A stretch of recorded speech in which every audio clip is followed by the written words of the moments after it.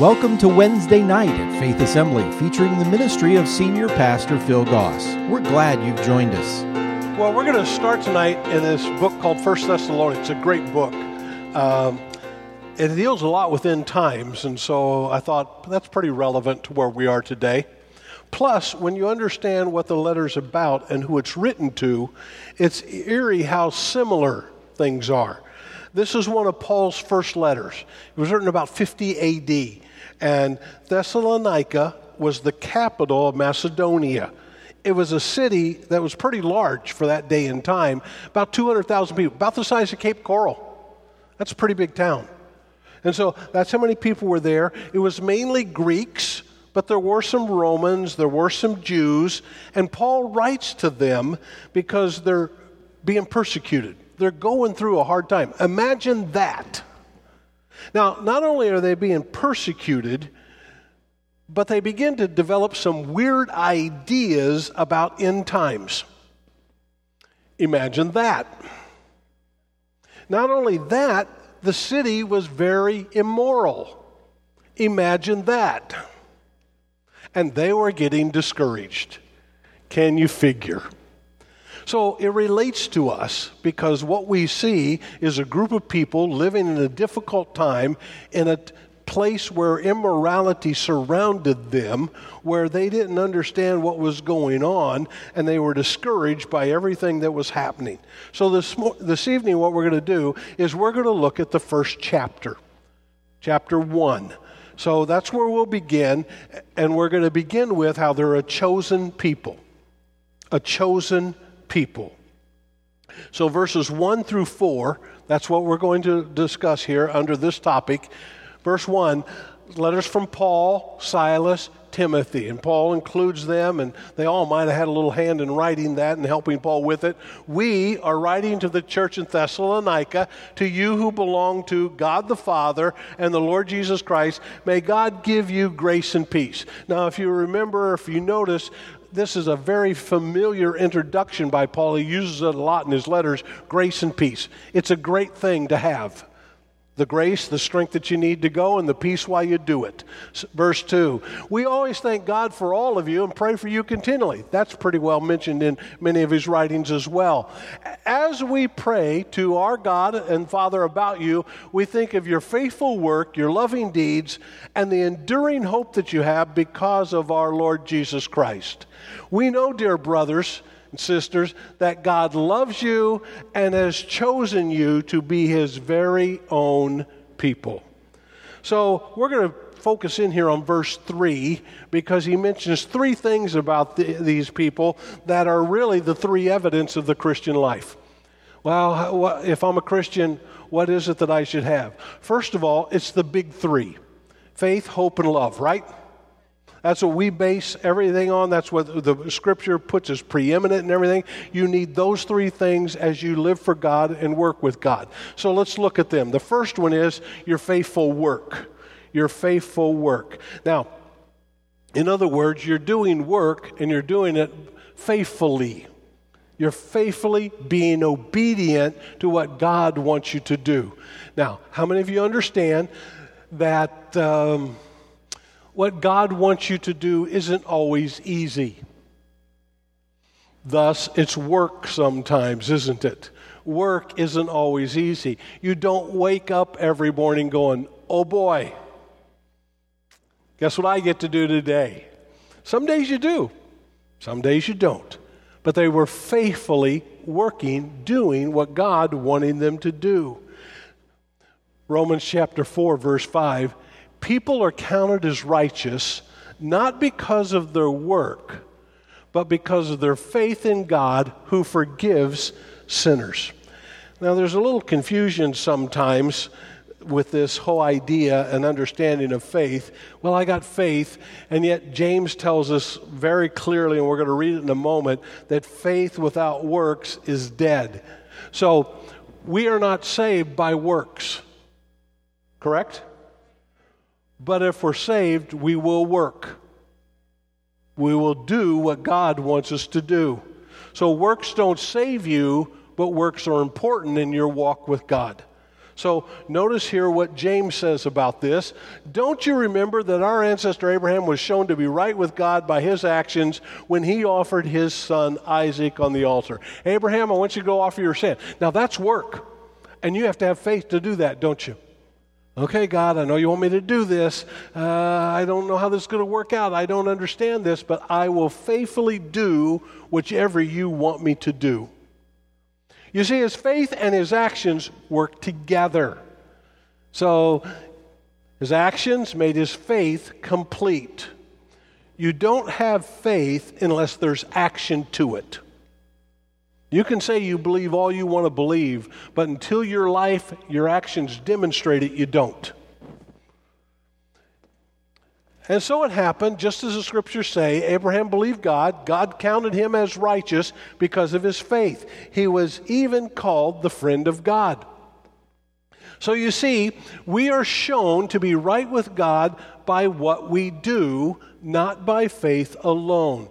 You can say you believe God, and nobody can argue with that, but your actions should prove that. Verse 26, just as the body is dead without breath, so also faith is dead without good works. And so he writes to these people and he says, look, I know of your good works. I know you're doing things that are hard. You're being faithful at it. Good for you. Way to go. Then he talks about their loving deeds. Now you see, this is different than your faithful works. Or it should be anyway. If you love someone, you do something for them, don't you?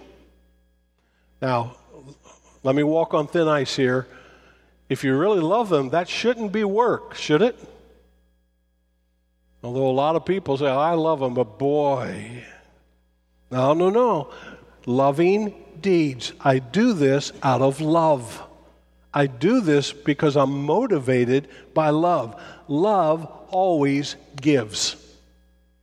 You can't love without giving. You can't have faith without working. And so love is something that I act on because I do that and because I want to, and it is a joy to do so. James chapter 3, wisdom from above is first of all pure, it's peace-loving, gentle at all times, willing to yield to others. It is full of mercy, good deeds, the fruit of that, and it shows no favoritism. It's always sincere. You know, those who are peacemakers will plant seeds of peace and reap a harvest of righteousness. Pastor, are you kidding me? That's it? I got to do all of those things? Loving, gentle, all times, yield to others. If you love somebody, you're willing to do that, correct? Yes. And so love takes you beyond reason.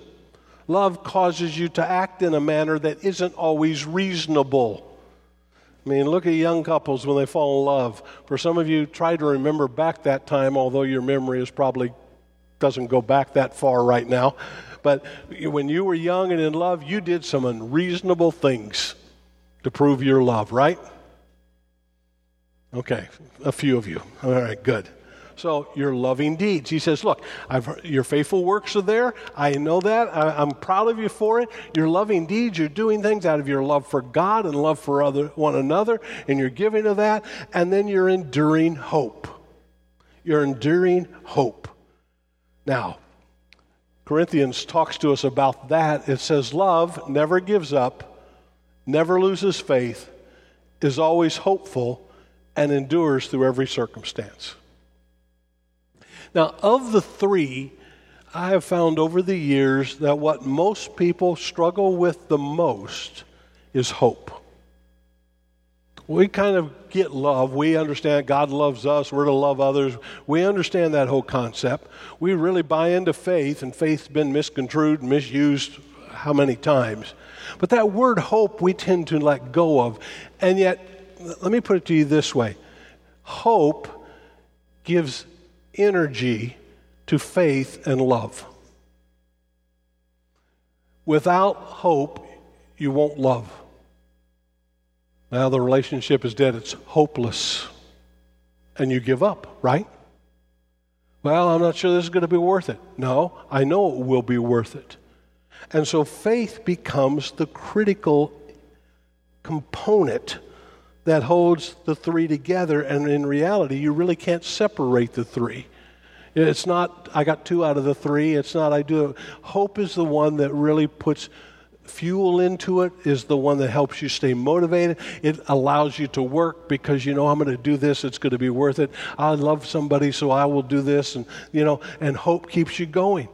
If there's one thing we need today as Christians, it's hope. Someday, this is going to be over with. But as time goes on, we begin to question that, don't we?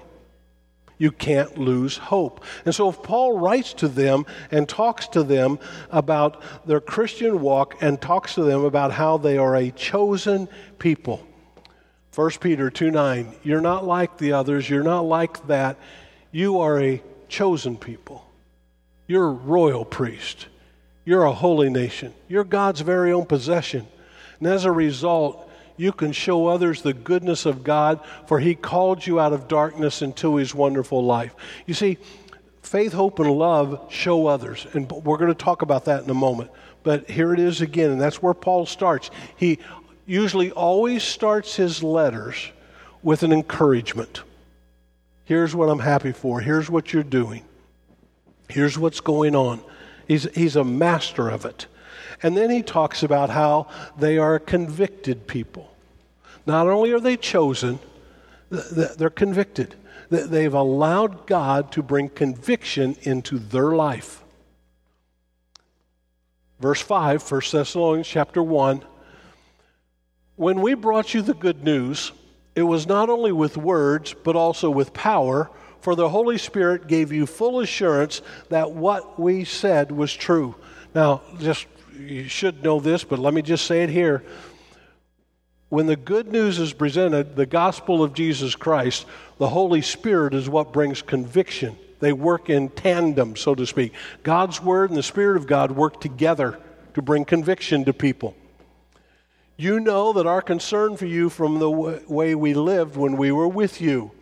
So you received the message. In other words, when I was there speaking to you, you received the message with joy from the Holy Spirit, in spite of the severe suffering it brought you. We'll talk about that in a moment. In this way, you imitated both us and the Lord. And as a result, you have become an example to all the believers in Greece throughout both Macedonia and Achaia. So he tells them, look, we came, we gave you the good news, and the words we spoke were powerful not because of us, but because of the Holy Spirit. Oftentimes before I speak, I'm going to say, God, look, I'm going to say some words. My words won't change anybody's life unless the Holy Spirit takes them and directs them. It's never me. It's always the truth of God's Word with the Holy Spirit bringing the conviction, bringing the awareness of it, the life to it that needs to be brought. Now, the Holy Spirit brings conviction. He does not bring condemnation. Satan condemns. He beats you up. God will never forgive you for that. You're going to pay for this the rest of your life. Look how miserable you are. Look at how bad you are. Look at the circumstances. You've done all of this. You've made a mess of things. It's your fault. You're always going to pay. You'll never get over this. You're just horrible. You're worthless. You can't do it. That's never the Holy Spirit. That's what Satan does. The Holy Spirit always brings you to God. So what separates us from God? Sin. So what does the Holy Spirit do? Look, this area in your life is hindering your walk with God. Why don't we address it? Why don't you let me help you with it? Why don't you bring it to God and let Him forgive you for it? Why don't you get rid of it? Why don't you go beyond it? And that's how the Holy Spirit works. And so many times people get this so confused and so mixed up. The Holy Spirit is always one who convicts. And the moment we are willing to agree with Him, we don't have to be guilty anymore. And so that's how He works. And he goes on to say, look, you not only heard what we said, you not only, received it, but you received it with joy and you lived it. And what happened? They had peace forever. No, what does it say? They were persecuted because of it. And you see, here's another misconception that we have. If I do what God wants me to do and live obedient to God's word and listen to the Holy Spirit and do everything he says, then I will have a wonderful life with no problems. Wrong. In fact, if you do what God wants you to do, it will probably bring you to difficulty. That's where your faithful work has to come in, your loving deeds has to keep going, and your hope has to go on. So here's a group of people going through persecutions, looking at things, well, God, we're serving you, we're doing what's right. Why are we having such a hard time? And sometimes if you just listen and say, because you're serving me, and you're in a battle, and the enemy's doing everything he can to prevent you from having the life and to keep you going. He's trying to get you away from what God wants. And he knows that if he makes life hard for us and difficult for us, many times, now, hear me, the Holy Spirit's there saying, look, I'll help you. Why don't you listen to me and let's work on this together and do this. And the Holy Spirit's going to say, you don't need to do this. Just go your own way and do your own thing. And unfortunately, who do people listen to most of the time? The problems, the difficulties, the hurts, the fears, all those things. And we don't listen to what God wants to do because we think, hold it, I'm a Christian, I'm doing what's right, life should be easy, not understanding that often life gets hard because we're doing the right thing. Doing the right thing is hard at first, but it always gets easier. Doing the wrong thing is easy at first, but it always gets harder. And we struggle. Here's what Paul says in Romans chapter 5, verse 1. Therefore, since we've been made right with God in his sight by faith, we have peace with God because of what Jesus Christ our Lord has done for us. Peace. Remember, Jesus said, look, I'm not going to give you peace like the world gives. I'm going to give you peace that comes from me. Because of our faith, Christ has brought us into this place of undeserved privilege where we now stand, and we confidently, what's the confidence? Hope, right? Joyfully look forward to sharing God's glory. That's called hope. Verse 3, we can rejoice too whenever we run into problems and trials. Are you kidding me? Rejoice when there's problems? For we know that they help us develop endurance. That's what faith does. Faith endures. That's what love does. Love endures. Endurance develops strength of character. Imagine that. You do what's right. You keep going. It's not easy, but you persevere, and your character is shaped and formed by that. And when your character is strengthened, you have a confident hope and the hope of salvation. God's going to take care of me. And this hope will not lead to disappointment. That's good to know. You'll never be disappointed by doing what God wants you to do. Even though it's hard and difficult, in the long run, you'll never be disappointed for it. We know how dearly God loves us. He's given us His Holy Spirit to fill our hearts with His love, to work in us, to help us, to bring us through so that we can be the people God wants us to be, and we get to live with the joy of knowing God's at work. Then he talks to a credible people. A credible people. Verse 8, and now the word of the Lord is ringing out from you to people everywhere, even beyond Macedonia and Achaia. Our faith, our love, our hope should be a light to people around us. People should see it. People should know it. For wherever we go, we find people telling us about your faith in God. We don't need to tell them about it. For they keep talking about the wonderful welcome you gave us and how you turned away from idols to serve the living and the true God. And because they served God, because they did what was right, people were impressed. People came to a place where, wow, look what they did, and look how they lived, and look what they did. And our faith should be an example to others, because here's what we know: people are watching your life.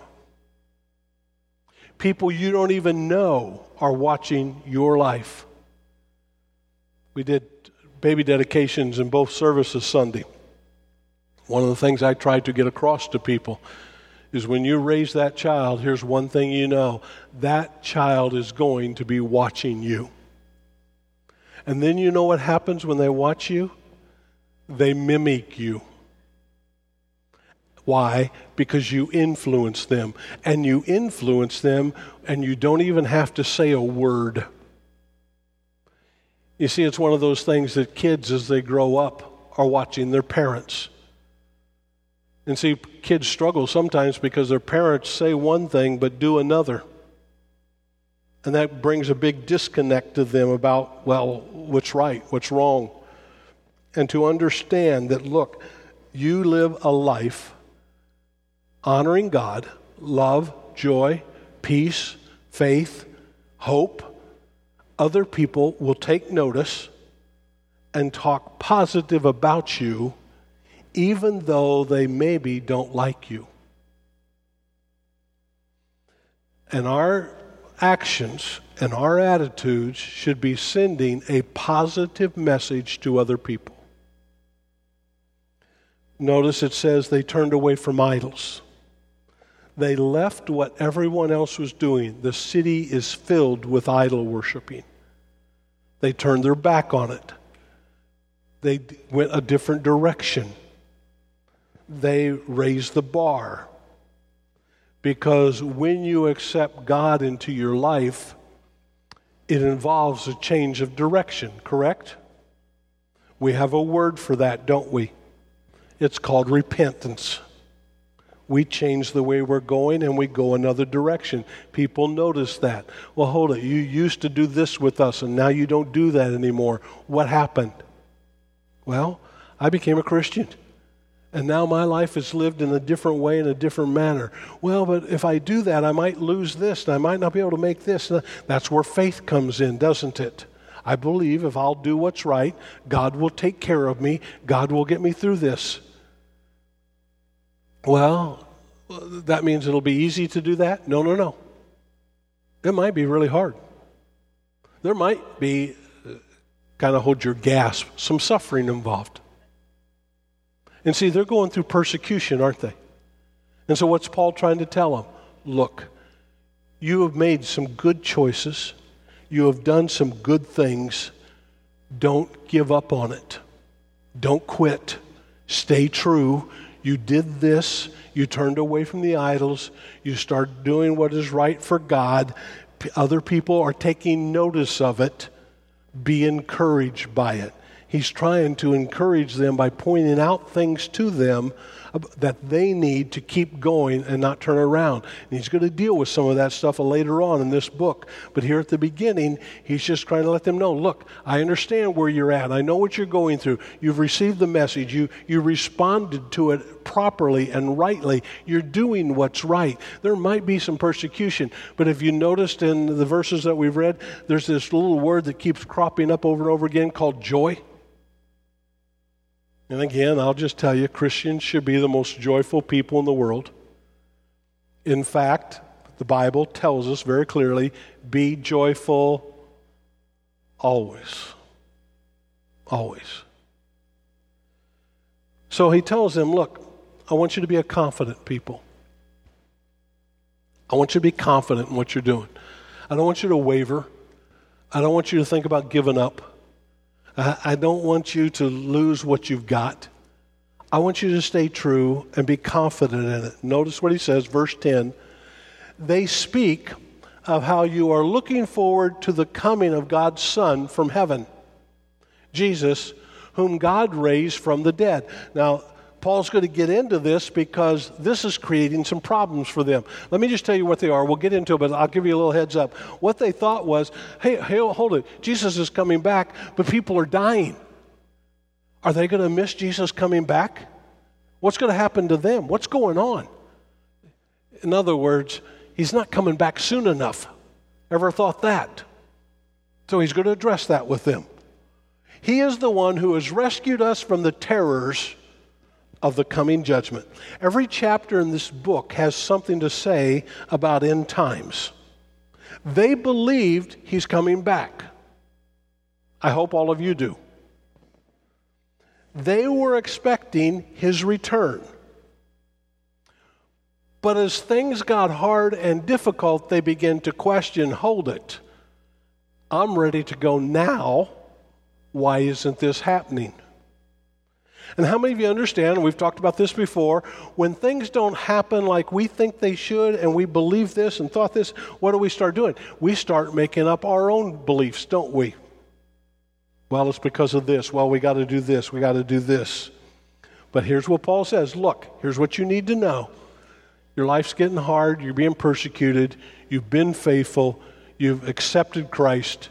You've done what's right. A judgment is coming. But he is the one who, notice what he just says. He doesn't say will. He says has. It's already happened. He is the one who has rescued us from the coming judgment. It's already taken place. He's already won the battle. God's in control. Don't lose heart.